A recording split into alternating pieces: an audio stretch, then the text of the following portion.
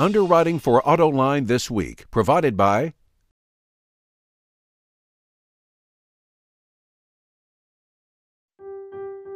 If you want to make things that move better, just talk to one of our scientists.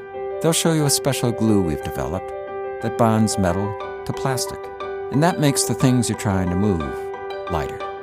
The less weight, the less energy. And what you save can be used for speed, for efficiency, or just for fun. This is the human element at work. Dow. From the Autoline Studios, here is your host, John McElroy. Want to thank you all for joining us on Autoline this week, where the discussion is going to be all about automotive design, and that's because we've got one of the best in the business. Ralph Gilles, the head of all design at Fiat Chrysler Automobiles, FCA. Great to have you on the show here, Ralph. Good to be here. Also joining us today, Eddie Alterman, the editor at Car and Driver Magazine, and Scott Burgess with Motor Trend Magazine. Great having the both of you here, too. Oh, thanks for having us. Ralph, I think we got to start out by saying, first of all, congratulations, man. You just got a mega promotion, head of design for the entire FCA group. My question is, you got all kinds of brands to deal with now. Chrysler, Dodge, Ram, Jeep, Mopar, Fiat, Fiat Commercial, Alfa, Maserati. How are you going to deal with all this? Team. Number one is the team is solid, has been for a long time. So it really, this global position is about oversight, really understanding what all the different regions are doing and trying to bridge the two studios. We have two very good studios, excellent talent base there. I want them to have fun designing for each other. I think we're going to kind of take this brand thing to a different direction. Now, what do you mean? The cars will always be made in market, of course, or in the country. But I think in the ideation phase, designers can sketch on anything. I mean, if you're a young designer, wouldn't you want that? All these yummy brands you get to work on. So we're going to see how that goes, and I'm going to take an observational approach for the next few months and see what the opportunities are. But I love making the best of people, so we'll see. What's it like for an Italian, American guy to design Italian American, Canadian? Sorry, I don't know. Asian, Canadian. I'm a mutt. Is there a difference in? Or how would you describe the difference in Italian design philosophy to American? Well, we're both very passionate. That's one thing we've been common law now for 5 years, so I've learned a lot about my friends in Italy. And I'm a longtime fan of Alfas. I mean, I've had Alfas myself personally. I don't know if there's much of a difference. I think philosophically there's a little more emotion, in the Italian design. When they speak about design, it's very emotional. It's very... it's dramatic terms, lots of hand waving as you'd expect, And the Americans, it depends which car you're talking about, because there's a pragmatic side, there's a functional side, family mobiles, and then there's the inevitable muscle car and whatnot. But Italians will speak passionately about anything, whether it's a B segment city car or a fun car. So. Is there any way that, or how do you want the brand identities to move? Yeah. That somebody looks at a Town and Country, they're not going to think Alfa. Some people say what I'm already, when some of our cars came out, they say, look, the Italians influenced the new Charger. And that hasn't necessarily been the case, but I don't care. I think that's not a bad thing to have some cross-pollination. But the brands, we take them very seriously. What Sergio has done by, putting brand shepherds in place, brand heads, brand CEOs, has done wonders for how we manage the brands. And what I love about, we don't launch and leave anymore. We develop the cars, we keep feeding them, and that keeps underscoring what the brands are all about. Now, will an Italian maybe design a Chrysler someday? Of course. That's okay. We have that today. We hire designers from all over the world. But even though you're hiring them from all over the world, will the Italian design studio pretty much do the Italian design? Yes, for the most part. But in the case of the Renegade, for example, most of the ideation was done stateside. Matter of fact, we got it to what we call a theme freeze in state. Then we handed the data over, and it was engineered over there. And I flew some of my young designers for a few weeks at a time because we didn't want to get into the whole visa, the expat thing. And then some of their designers helped out with some of the details. And they loved it. They had Jeep posters all over their studios in Italy. And if you go to the plant in Melfi, everybody has Jeep logos on and Jeep everywhere. So they bought in and they love it. So I think it's a new world. Why do they love Jeep so much over in Europe? 1941, man. Need you say more? I was at the New York Auto Show. I was amazed at how many Jeep Rubicons I saw parked on Fifth Avenue. I was floored at how many were there. Full roll cages, winches, the whole 9 yards. parked on Fifth Avenue. I know, so you can park on the sidewalk, I guess. I don't know. Now, is there any other brand besides Alpha, just in your estimation, that has that kind of reach? That can go from a Mito all the way up to an 8C. It seems like there's so much bandwidth there. It's unique. I mean, I think Mercedes is doing a little bit of that. You don't see it as much stateside, but in Europe you see a lot of A and B segment Mercedes. BMW has dabbled in that, you know, and hides it in the Mini now. You know, but I think Alpha's unique, and I think we haven't fully discovered what the brand can do. I think, you know, Harold and Reed here are doing a nice job, and really waiting to see how the American public takes. You know, I mean, this summer's going to be a big year for Alpha, so we'll find out. What brand do you think needs most of your attention right now?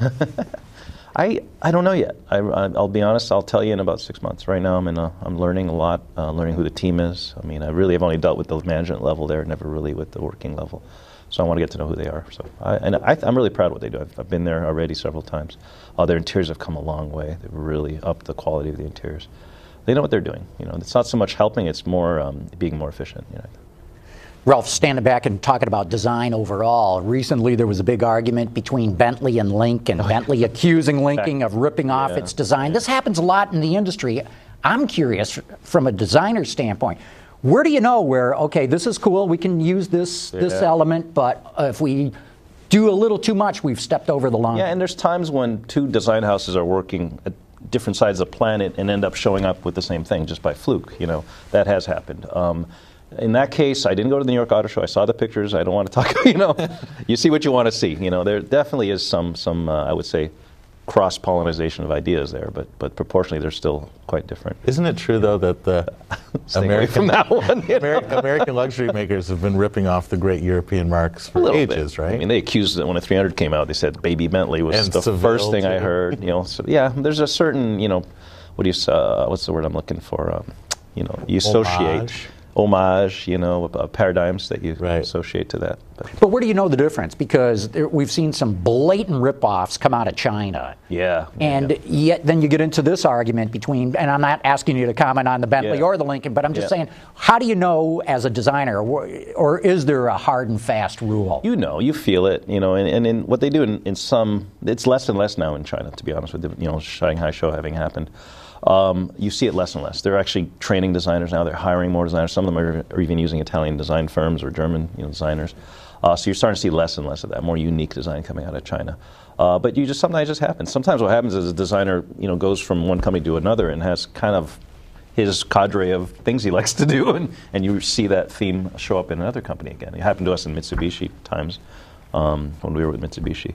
So it's a complex deal, but I think it's like you could accuse a lot of other industries of doing that. You know, the car is the hard points are very close. So sometimes you're going to trip on similar solutions, but I don't think most of the time it's not intentional. Do you see these BRIC countries coming out with their own indigenous styles and applying that to the car, or is it too early? I sure hope so. It'd be a shame for them just to emulate everything, you know, that they see. Part of the problem is they have a lot of Western influence. A lot of Western companies are joining up with them, so naturally the cars look Western.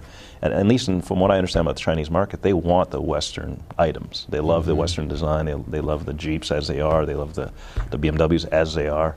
They're proud of that. For them, it's aspirational to buy as we see the Chinese market becoming more important, pretty soon it'll be larger than the U.S. market.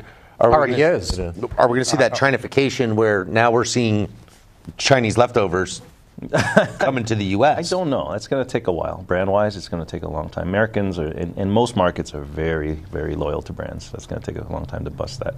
And we're setting up camp finally. We have a studio that's been operational for about a year in China. We're late to the party, in all honesty, but we're coming on strong. So. With auto show season almost over, what did you see this year that blew you away? Oh, I like the Paris show. That was my favorite show. Spent a lot of time in Paris. I like the Cactus. Actually, driving one around southeast Michigan. If you see one out there, that's me. The Citroen Cactus must be the only one in the country. Yeah, it is. I just like the clever solutions. You know, aesthetically, it is what it is. It's French, but a lot of clever, very light car, 2,400 pounds or less. So pretty innovative. I like the new Espace. You know, I really thought that was handsome. The 500X was launched there. So I think what I like is the animation of the compact SUV segment. There's a lot of great small, because when in the old days you bought a small car and it was a penalty box. You're like, ugh, I got to drive this around. Today, it's aspirational. It's Kia fun. Soul is so expressive. Renegade. You know, only the HRV is sort of grown up. Yeah. You know, or not. Yeah. So that's cool to see that. And on the other end, of course, Geneva is supercar central. You know? Yeah. I'm almost dizzy every time I leave Geneva. Where's my mortgage? Can we? You know? Hey, we've recently seen GM completely change the styling of the Volt, which will be out later this year, and they've made it more mainstream. And they're saying that the public does not want to have hybrids and electrics that really look different. They've been sort of sales duds, not sort of. They've been totally sales duds. What do you make of that? How would you style an electric or a hybrid going forward? I think they did the right thing personally with the Volt, and I think it's just more handsome. I don't know if it's actually. I think on the road it'll look very futuristic still. It's just a little easier on the eye. What happened to the current Volt, I think, is they took a show car and couldn't execute, and tried to stay true, and ended up with kind of being halfway of nowhere. I like the new Volt. I think it's going to do well, and it'll have broader appeal because they're expensive cars. And you get into that transaction point, and some people just want to look serious. Well, what's your thinking on design? Do EVs need to look mainstream, or should they be different? I think they need to be unique. I don't think it's a matter of mainstream or not. The car, I think you fail when you have the same car that's one's an EV and one isn't, and you can't tell. Because the EV people, most of them want the world to know they've made the choice. So there has to be an outright evidence of it, but I don't think it needs to be weird. I think designers almost try too hard. Now the i8 personally, we were talking about that before we got on camera. I like it best when it's all black. I love the shapes of it, but when it's blues, the blue, black, and silver combined, it's trying way too hard. It's like, yeah, I don't like that. And that stuff typically ages very quickly. It looks cool on an auto show stand, good in a magazine, but then on the road for years after years, it gets old. Ralph, a lot of people don't realize that you're working so far in advance. Yeah. You're working probably on 2018 cars right now. And further. Yeah. How does your team know what's going to be fashionable and what's going to be trendy and what are the things that you want 2018 or further cars to look like? Wow, that's a very good question. We tend to, you talk about auto shows. I actually look at that as the past. I don't look for inspiration auto shows because they happened 4 years ago. Most of those designs were even 3 years ago. We try to be tastemakers. Like the Cherokee is a really good example, right? We didn't look at anything. We just said we wanted, we picked the most aggressive but still proportionally correct sketch we could. And it usually feels good. I mean, designers hopefully have that kind of sound like a fashion designer, just wants to set a trend. And we try our best. But it's hard when you're reusing architectures. You tend to be kind of trapped within the boundaries of certain things. And then when you have a strong brand, I have to decide now, are we going to continue the certain look of a brand for a while? Audi's famous for that. Now Mercedes is locked into a new look. That's a powerful thing, actually, because you don't have to remarket the brand all the time. So, unless it doesn't work, and then you have to you have to change gears, right? So, but then not all, Jeep is unique in that way because I would say you have the Renegade Wrangler track, and then you have the Cherokee and Grand Cherokee track, which are more aero-swept looking. So that's something we're actually dabbling in right now. Is do we keep those two tracks? Do we converge them? Stay tuned. Do you guys do a lot of generational research? And if so, what does it tell you? Oh, wow. It tells us one thing is this bubble of millennials, which everyone's talking about millennials because they're bigger than the boomers in terms of buying power. They're buying cars a lot later, and they're also very pragmatic. They're not showy people at all. Matter of fact, they see the car as an intelligent choice. They don't have the image needs of their parents at all. They'd rather have the simple one base model. I'm like, whoa, So it's going to be tough for us. How do you make money on a generation that doesn't want to spend a lot? So that's why. Is that because they're young and they just haven't? No, it's just they're wired that way. They show they have other ways to express who they are. And that's man buns, funny facial hair. Exactly, connectivity, social outings, and things like that. Although Zipcar tells me that when millennials come in to use Zipcar, especially on college campuses, they want cool cars. They don't want just anything on the lot. Now that's different. There's definitely still enthusiasts. I'm actually, when I drive my car around, I get thumbs up from young kids. I'm like, wow. So there's still a core of enthusiasts. Just a lot of them. That's all. Yeah. I think everyone thinks, oh, kids don't like cars. It's not true. Research finds there absolutely is an enthusiast sector out there. There's just so many of them. So as you look way into the future, autonomous cars, have you given any thought to that? And how could you not? Everyone's talking about it. But I'm talking from a design standpoint, especially the interior. What if you could get rid of the steering wheel and the pedals and all that? Yeah, it's still in the sci-fi range because it's possible. I mean, cars almost do it now. I mean, there's certain cars you can put your hands off. Today's Cherokee, I can go like this for at least 10 minutes until it gets more. 10 seconds, it gets mad at you. It's going to change. I think it's not imminent, though. I think it's more than 5 years from now for a truly, like, the Jetsons where you lounge, you read your paper while you go to, now you read your iPad, whatever it is, then you get driven to work. So we'll see. I'm excited by it. I think it's probably more topical than it is real, to be honest with you. It's trendy to talk about. But could you improve the look of the Google car?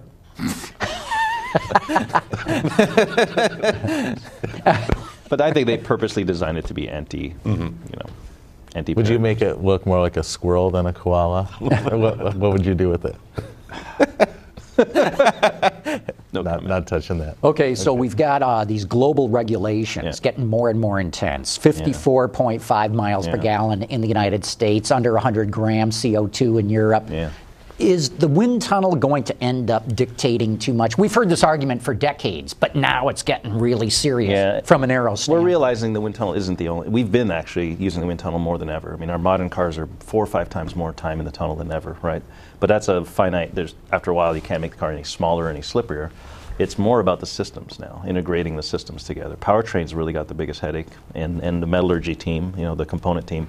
How to find weight. And cars, I think, if you've noticed, have peaked in weight and are starting to get lighter, and will continue to get lighter and lighter and lighter. But sometimes it costs money to go light. And they seem to be getting bigger and taller. And how do you visually minimize the height? Well, some of that's the CAFE rules. Actually, in the U.S., favor a bigger car. If you look at the way they calculate the footprint of the car, they actually want you to make a bigger. It's just counterintuitive. So in some ways, you're going to see, that's why there's this huge movement to CUVs, because it's a little easier to hit the targets with a CUV, and the consumers like CUVs. Yeah. So very interesting times. I mean, for all of us, not just design, I think for the entire engineering, the automotive community, it's head-scratching. Let's talk about some trends. We've seen in the last decade, fender vents exploded. They're everywhere. And now, am I right? Am I seeing them starting to go away? What do you think? They should be on where you need them, or on performance cars. And I think when they're decorative, it kind of bothers me a little bit. But it depends on the proportion. If you have the room, they stick them in there, like the new Lincoln show car. I think it's going to be fender vents now. You see the GT3 RS. As long as they're not peel and stick, the ones that people put on there. How about big, bold grills? We've seen a huge move into that. Yeah. In the pickups, I understand, but we've also seen it in cars with big badges, gigantic badges. Where do you think the trend in that's going? We just did on the 300. We went back. We added 33%. We actually, someone asked us, we actually figured out it's about 33% bigger than the interim one, and slightly bigger than the original one. So it's a long view, right? From 100 feet away, that's that car. I think that's fun to play with. I think in some of it's the PEDPRO rules. The pedestrian impact rules require a more blunt front end, and what do you do with all that space? So when we thought it was going to get sleeker and sleeker for aero, now we need PEDPRO, which stands up the front end. So it's made for quite a challenge. Where's technology changing design, such as lights? We're seeing, a lot more animated front ends with LEDs and. There's a point of passion with me, because what I've noticed is today's lighting standard keeps going up and up. Where what Consumer Reports considers great lighting is much more aggressive. A car design 5 years ago had great lights, no longer has great. Even the best cars. So projectors are going away, and LED projectors are now the thing. LED reflectors are really the hot ticket now. They're nice and packageable for designers. They're really compact. They're very light, but they're still on the expensive side. So it's something that we're looking at. But LED technology is not only here to stay, but you're going to see it from every price class. It's not going to just be the premium cars anymore. What about lasers? Because I know in Europe Lasers are only useful for very high speed and high distance. They're too powerful, actually. You can actually hurt retinas. you can injure other drivers. So if you look at who's using them, it's Audi for the Autobahn. It's really meant for 150 mile per hour cruising, where you need a fine point of light very far away. You don't think that'll... It's over. No, you can diffuse it, but it's almost just to say you have laser lights. The LEDs are so effective. Yeah. Is there any kind of move toward abandoning the kind of classical symmetry of the car? I mean, there's always been the face. There's always been a kind of recognizable. Yeah. I remember being in school, and there was a period where this asymmetrical car was the hottest thing. And cars started to look like Dali paintings and all like contorted Picasso cars. And it'll come back. It's like fashion. Someone's going to break it out. I think you can do it in a classy way, and if you do it beautifully, people will respond. I think the industry's definitely needs a shakeup right now. There's a lot of beautiful cars, a lot of handsome cars. No one. How would you shake it up? Oh man, if I told you. Well, give us some directional ideas of what you're talking about. At least personally for me, was trying to get the cars handsome and tidy and high quality looking. I think we're pretty much got that sussed out now. Next is being impressive without without being weird. I mean, if you go to weird, your volumes go way down. There's a magic line where people like something expressive, and the Renegade to me is right on the edge. You know, we made it have a personality, outsized personality. So I want to continue that, where cars have that almost like a person does. You know, some people you meet, they're animated. You remember them because they're just so much, you know, there's something about them. Their eyes are big or whatever. I want cars to have that feeling, but you just got to be careful. If you make it too cute, it's just you narrow your focus. So it's just a struggle.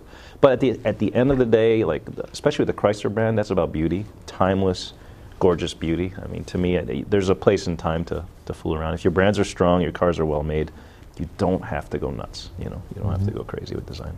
How about materials too? You know, as you mentioned, cars are getting lighter, i.e., a lot more carbon fiber showing up. Yeah. It's been trim up to now by and large. Now we're starting to see structural aluminum. There's some wild stuff that can be done with glass even, you know, so talk a little bit about what materials might be doing. It's kind of you. everything. Glass you mentioned, now there's composite glass. You know, for a long time, plastic made bad windshields and bad backlights because of scratching. Now they've found a way to put a plasma coating or something on it that does that, and that's a huge weight savings. I mean, the weight of the car, most of it, a lot of it's in the glass.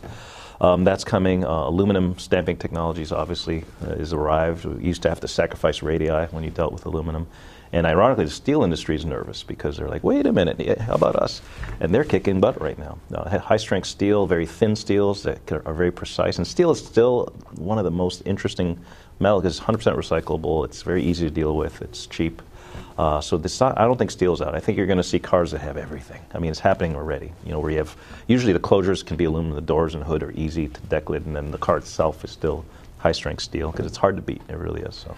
What kind of design freedom does a layout like a Tesla give you, where it's a sandwich floor? A lot. More than they use. I think they could have gone, and that's the idea of not being too weird, right? Because a Tesla could have easily been much more progressive because they have nothing to work around other than a battery tray and small motors. So we'll see. I'm interested to see where they go, you know, in the future when you don't have to deal with an engine and a radiator and all that. You still have to crash and all that. Yeah, but and you need the crumple zones. I mean, there's definitely a minimum distance between the feet and the bumper. You know? Right. And people, you know, with Aero, you got to put the people in there and then the luggage and, you know. What should a layman be looking for in design changes? You know, the latest thing is all dash to axle talk. Yeah, cars are going to, I mean, the wheelbases will get longer because of CAFE, especially in the States, American cars. Americans specific market cars will extend to get longer wheelbases and space inside. I think the value proposition of space still turns on people. Even though if you're not paying a lot of money, they want a big back seat. And I don't know what that means styling-wise. I mean, Aero's a constant now. Character's a constant, but I think unbelievable technology for the money is here to stay. I mean, it's a time to get a car nowadays. You know? You think there's more exciting stuff happening at the lower end of the market or the higher end of the market? I think it's more competitive. I mean, it's competitive. I mean, the luxury part's where you make the money. I mean, a lot of brands are trying to really exist at the luxury end, but the entry is where you kind of get it's where you scoop the people into your brand, right? So there's a great fight going there. And outside of the U.S., it's a hot market still. You know, the B and C and A markets are still heavy. Hard to make money there because they're getting now chock full of technology. Yeah, the content and safety economy. I mean, 7 airbags in most small cars now. I mean, it's just everything's got heated seats tough. and satellite radio and power everything. Yeah. Ralph, we keep hearing in the auto industry of how hard it is to recruit the best and the brightest out of business schools. You know, they all want to go to Silicon Valley or Wall Street. What's it like on the design side? It's very similar. I mean, especially when they're straight out of school, they want to live somewhere cool. We're finding, though, when it's time to put their roots down, the Midwest sounds really good, you know, because the cost of living is far, far better. And if you look at Cupertino, where Apple and those guys are, it's impossible to live there. I mean, the cost of housing is out of control. So that's kind of help on our side in a way. The other thing we try to tell new hires when they come to them is you're going to travel. I mean, designers have passports that are stamped a lot, you know, because you get to auto shows, you get to do research clinics, you get media launches. I mean, it's really, you may have an address in Michigan, but you're going to do a lot more. The other end of things is the electronic, you know, the animators, because our infotainment systems, most cars now are screens, right? No gauges anymore. And finding talent to make that stuff is tough. Everybody is scrambling for the same skill set. So it's tough. Tough to keep them when you have them, tough to get them, and a lot of kids aren't really know it's a career yet, so it's tough to even find them at all. You know. but that's a big part of the industry. How competitive is it? Do you have to keep fending off your competitors, trying to poach your talent? And you know, Ed Welburn and myself, you know, we go to CCS, we're like looking at each other and trying to walk faster. Like, you know, I want him. Yeah. So it's a great time to be a designer, and in the industry in general. I mean, young calibrators, integrators, we call them integrators. System integrators are worth their weight in gold. These are the people that get the car to talk to itself. I mean, there's so many modules in a car, and code writers. I mean, is that happening at the design schools now? Is it? No, that's kind of engineering schools, and some of that happens on the job. That's the issue. You get these young kids, they become trainees, they learn the craft for 2-3 years, and then they're valuable. They're even more valuable. Right? It's like finishing school. And that's the same issue over in Europe too. Pretty much the same situation. Everywhere. It's less the case. I mean, obviously in Germany, I think the studios are further apart. You know, in Michigan, we're stone's throw away from each other. But you're getting a lot of people going to China now. They're offering some incredible salaries to live in China. So. Wow. And it's still the big three schools: Art Center, CCS. No, there's some in Europe, Coventry. There's a new one in Korea. I forget the name of it, and one in China. It's just pretty. There's more than that. There's about 8 of them throughout the world. An Academy of Art in San Francisco. Oh, okay. Yeah. So your biggest priority right now, we're getting down to the end, so need sort of a quick answer. There's so many. Oh, wow. And I know you wanted to sit back, and I'm going to observe, which I think is a smart approach to it, but what do you think is your top priority? Can't fail. I mean, we got the Alpha brand's a big assignment. It's well underway. I mean, Lorenzo did a fantastic job with the car you'll see this summer, but there's more to be born, and I'm going to have to roll up my sleeves and get with that, and that's exciting. I mean, young kid from Montreal, I never would have thought I'd be working on this. So hats off to Sergio giving me this shot, and it shows how well the companies are integrated. We're colorblind, we're where you come from blind. It's just about who's got the gumption to do it. You know? That's way cool. With that, we're going to have to wrap this up. Ralph Gilles, thanks so much for coming on Autoline this week. Awesome having you here. Really good. Eddie Alterman, Scott Burgess, great having the both of you here too. Thanks for your help on all this, and I want to thank all of you for having tuned in.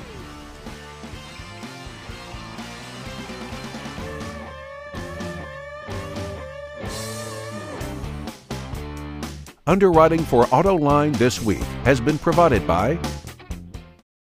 When it comes to meeting global mandates for fuel economy, Dow Automotive Systems is leading the way.